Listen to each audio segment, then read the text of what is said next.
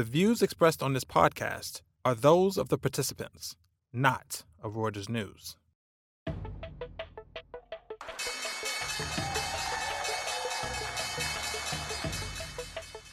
A successful opening day as a public company on a major stock exchange has long been the dreamed-of goal for aspiring startups. Amid a drought of stock market listings, the Viewsroom this week takes a look at what's holding them back, as well as attempts by big names like Barbie-approved sandal maker Birkenstock to break the logjam. Welcome back to The Viewsroom, a podcast from Reuters Breaking Views, where columnists from around the world talk about the big stories of the week. I'm your host, Jonathan Guilford, coming to you from New York. With initial public offerings, or IPOs, down sharply amid a tough market, a raft of companies and their early investors, whether venture capitalists, private equity or else, have been left waiting in line, forestalling the moment when management, their backers, and their employees stand to realize rich gains. Yet some brand names, like food chain Carver and beauty company Oddity, have pushed through to notch big debuts. With sandal stalwart Birkenstock reportedly preparing to try its luck next, I'm joined by London-based columnist and European IPO expert Pamela Barbilia, as well as New York-based columnist and startup specialist Anita Ramaswamy. Anita and Pamela, thank you so much for joining me on this episode of The Viewsroom. We're talking the IPO market today, and obviously for me, someone who kind of came up in the 2000s, can't help but think of movies like The Social Network and the high-flying tech startups that led every VC to kind of chase the pot of gold at the end of the IPO rainbow. Obviously, past few years have looked a little different and a little cooler on that front. Anita, do you want to kind of talk us through what the US IPO market looks like these days? Yeah, for sure. So it's certainly not 2021 anymore in the US. We saw a lot of venture-backed tech companies in particular going public during that time, and that has really slowed down. And it's gotten a lot of people to talk about how the IPO market and the IPO window for tech companies is all but closed. We've seen a lot of bigger corporate carve-outs, but not very much activity in terms of venture-backed tech companies going public. Got it. And Pamela, I'm assuming in Europe, things have also been kind of slowing down in the last couple of years, right? Yeah, absolutely. Actually, this year is even worse than last year. So we only had 65 IPOs in continental Europe. Sometimes when people think of Europe, they also think of the Middle East, and they include the region as part of the wider EMEA. And what we notice actually is that there are two completely different trends between Europe and the Middle East. So EMEA is kind of working on different patterns because while Europe is in full decline, the Middle East region is actually booming in terms of IPOs. So there are different trends, but when it comes to continental Europe, really the number of deals is going down, is half the number of IPOs we saw last year, and we are 87% down compared to 2021. So people are sort of very cautious also for the second half of the year in terms of expectations, because it feels like big deals are totally off the mark for the moment, for the time being. I mean, we have seen some early signs of life recently, right? We had, I think, Pamela, you were taking a look at the Birkenstock IPO. And Anita, I know you've written recently on some of the consumer names that have come up. Do you think that we are beginning to see any kind of reopening, even if it's just in some limited sectors, even if it's really mostly concentrated in the US right now? I think in the US, there's definitely some green shoots. I mean, we saw a little bit of an uptick in the first half of 2023 in terms of just IPO activity. Things have been, chugging along pretty quietly until Cava went public. And Cava's a Mediterranean restaurant chain. They are actually profitable. Kind of an interesting IPO because at that time, when they went public, their shares popped 100% on the first day of trading. And a lot of, bankers and market watchers and industry experts were looking at this and saying, hey, is this going to be the thing that really reopens the IPO window for everyone else? But really, at the end of the day, it's a lot of tech companies that are waiting in the wings to go public. And the two recent ones that come to mind for me are Cava, and then there's Oddity Tech, which is it's an Israeli makeup and beauty company. They listed in the US and they also saw their IPO pop. Savers Value Village, another consumer name, saw an IPO pop recently. So we're seeing a lot of activity out of the consumer space and from profitable companies in particular. But that doesn't necessarily read through or it hasn't seemed to have any effect on some of the bigger companies like Reddit and Instacart and Stripe that people are really waiting on. Right. I mean, some of those consumer companies have kind of given themselves a bit of a tech wrapping, right? Like I know you kind of wrote about Oddity and how they dress the beauty market up in artificial intelligence. I kind of wonder, Pamela, is there any analog for this in other markets? I know Birkenstock at least had the boon of the Barbie movie kind of putting some wind in its sails. Is it these sort of one-off, like, can we wrap ourselves in some exciting narrative that we're seeing?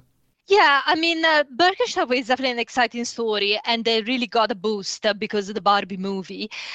So for whoever watched the movie, there's a key scene, and Barbie decides to choose Birkenstock over high heels.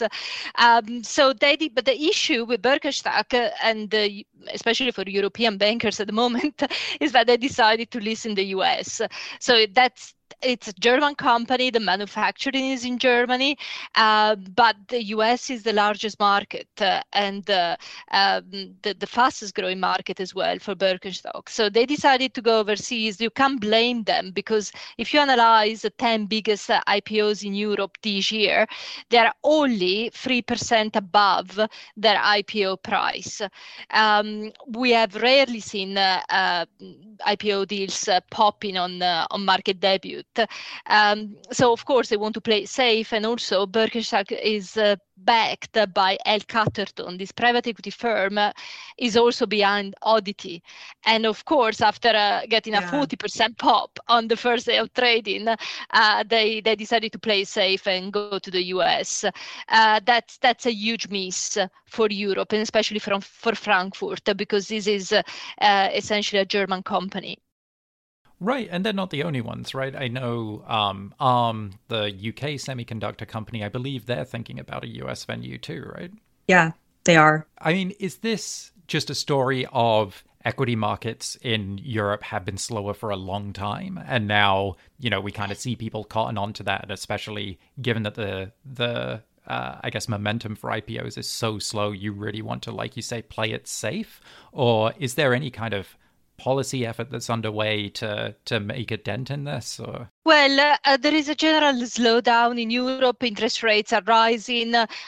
Investors are sort of risk averse, and it's very difficult to sell IPO deals at the moment to international investors. So the deals that have gone through and those that were done in a decent way, and I can only think of two deals, ThyssenKrupp Nucera, which is a hydrogen company, so they could bank on the sort of green wave, and then Hydroelectrica, which is an energy group in Romania, that got done because they managed to sell it to either anchor investors, that's for the case of Nucera, or local pension funds. That's the case for Hydroelectrica, which is based in Romania, went public in Romania, and had lots of Romanian institutional investors back in the deal, partly because, of course, it's a state-owned company, so the government encouraged local investors to support that transaction.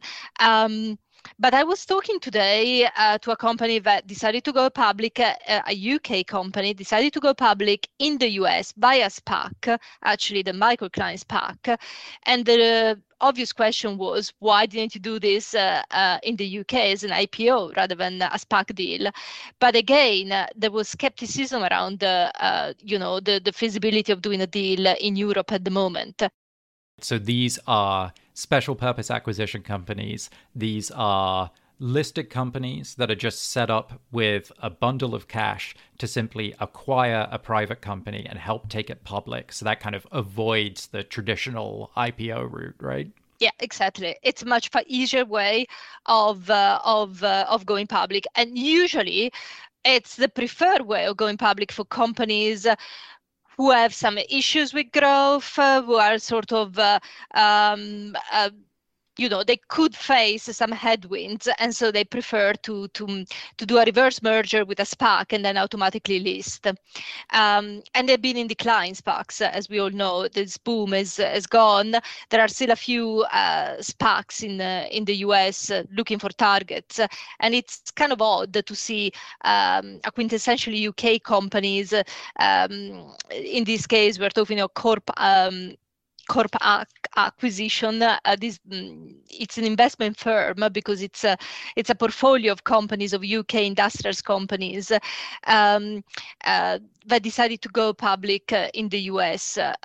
It's not an obvious story for US investors. Right. And like you said, that the SPAC that they merged with, that was run by Michael Klein, who, of course, is a famous deal maker over in the US and really spearheaded the kind of SPAC boom. I mean, Anita, you've done some work kind of looking at what's been happening with these black check companies. These were a huge part of the IPO market, right? Because obviously the SPAC itself has to IPO before it then acquires a company that can go public. So was that like a big chunky part of the IPO market at its peak? It absolutely was. And at its peak in 2021, I mean, it felt like everyone was talking about SPACs. They were sort of this hot new thing. I mean, they had been around for a little while, but they really caught on around, the last couple of years bull market. And, interestingly, it's actually SPACs have declined pretty significantly in the US. And this past quarter, the second quarter, US-based SPAC debuts were at a new low. There were only 4 that have been launched so far in this quarter. And you can compare that to 2021, where in the first quarter, we saw 278 blank check companies going public in the US. So things have really, really slowed down on that front. And it's kind of funny, right? Because that felt almost, to me at least, like the apotheosis of the whole tech guys chasing the big equity markets payoff, right? Because these were, I believe, doing deals with very young private firms. They were projecting out like half a decade's worth of growth. I remember looking through some of these pitch decks, and they would just project like, oh yes, we don't have any revenue now, but we'll have parabolic growth going forward. Hundreds of percent increase in revenue. We're going to be profitable in 5 years. I'm presuming that not all of that worked out, right? No, that most SPACs actually are trading below their initial offering price. And, that market has really cratered over time. And, to your point about tech too, I mean, if we look at venture-backed tech companies in the US as well, there's only been one IPO for a company that's based in the US so far that had an exit valuation of $1 billion this year. And that was Kava. So we're also seeing that, there are some deals getting done, but they tend to be a lot smaller. And I think that's really hurt, venture firms, and it's hurt sort of the tech space a little disproportionately in the US. Well, that's the thing, right? There are sort of downstream effects from not being able to say to, I presume, to your employees, but also to your investors, oh, it's fine. In 5 years, wherever this business goes, we can, take this to the market and we can all get a payday, right? It's an issue in Europe, especially for private equity-backed companies, because their investors sort of want to realize their investments. And now they, of course, are finding it difficult to sell companies because of limited financing in the market, and IPOing is just not an option. There was a big one that we've been expecting in Europe for the past couple of years. That's the IPO of Galderma, which is a Swiss skincare company, a Botox maker, backed by EQT. And EQT has been working on IPO for this company, which is expected to be worth at around $20-25 billion, but it's still not happening, and they still don't feel confident enough to pursue it. They recently decided to do a private placement, but the big IPO is off the market at least until 2024. And that's a difficult company for EQT to sell because it's a huge business. They would need to break it up to be able to do it, to sell it, but they don't want to do it, of course. So they're just waiting. And that same actually is happening for another big private equity investor, which is CVC Capital Partners. And CVC actually wants to pursue an IPO for their own business. Again, that was supposed to happen in Amsterdam. It's been 2 years on and off. They've been working on this for 2 years. It's still not happening. The market is not there. Right. And like you say, this is a big issue for these bigger companies, right? Because they can't sell. There's no way for these investors to get out of them. I presume that means, Anita, kind of like you were saying, that there's this lineup of older, bigger, especially tech companies. Are they just stuck? For the time being, they might be, but there is one factor that's sort of putting pressure on some of these companies. And we saw this with Stripe, which has been a long anticipated IPO in the US, and potentially with Instacart. Neither of them has gone public. But what happened with Stripe is that their employees really want some liquidity. They want to be able to cash out, and that usually comes in the form of an exit. And at the same time, Stripe has really strong financials. And so they were able to broker a deal with their private venture backers to sort of push the ball down the road so they don't need to actually go public right now. But not every company has that luxury. So there are other tech companies like Instacart, like Reddit, where, employees might be feeling a bit of a squeeze and hoping for some liquidity. But at the same time, these companies are still not going to want to move forward if the market hasn't proven that it's ready to give them the valuations that they want. I think valuation expectations between IPO buyers and sellers are still mismatched in some ways. Right. And like you say, it's a pressure not just for the investors who back these things, who want to be able to free up their money, not just for management who want to be able to go public, but also for the employees who are often paid in shares that just they can't trade yet, right? Yeah, and in tech, that's usually a huge part of employees' compensation packages. So they're understandably sort of trying to put pressure on management to take the companies public, but at the same time, the market conditions are just not there. There hasn't been enough validation yet. There's been some validation from Kava, from Oddity in the consumer space, but really what at least I'm going to be watching is sort of what is the big tech company that decides to go next. Right. That's the important thing, right? Like, what are we looking for? What are we waiting for that will say the market is getting better? Pamela, I don't know if there's any kind of milestone. The funny thing is that Europe is always looking at the US. When I ask IPO bankers in Europe, they're like, oh, we're just waiting for the US to come back and to pick up. And then investors will start looking at us as well, because the appetite at the moment is for Europe is just limited.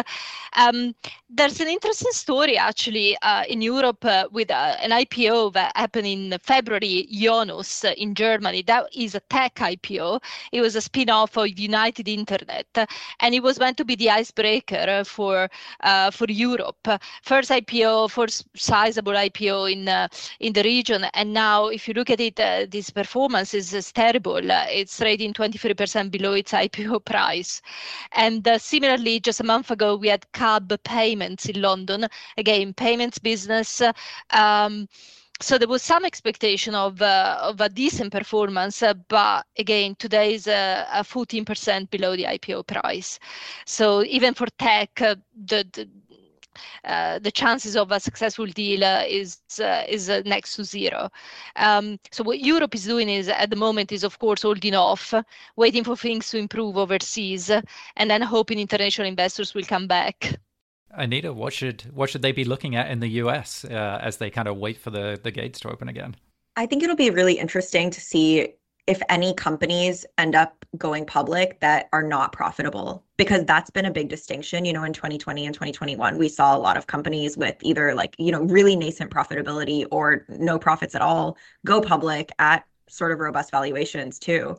And this year so far, we haven't seen any of that. So that's sort of why, Kava was an encouraging sign. Oddity's debut was an encouraging sign, but I'm definitely going to be watching to see, what the profitability profile looks like of the next couple of companies that decide to take the jump. And I have a feeling, and, just from my conversations with bankers and different experts, everyone's sort of expecting that that's not going to happen until either late this year or early next year. Got it. Well, thank you both so much for your time and for joining me on The Views Room. Thanks for tuning in. This podcast was produced by Oliver Taslick in London. Subscribe to The Views Room and our sister podcast, The Exchange, on Apple Podcasts, Spotify, or wherever you like to listen. Check out our latest views on breakingviews.com or on the X social media platform, formerly known as Twitter, where our handle is @BreakingViews.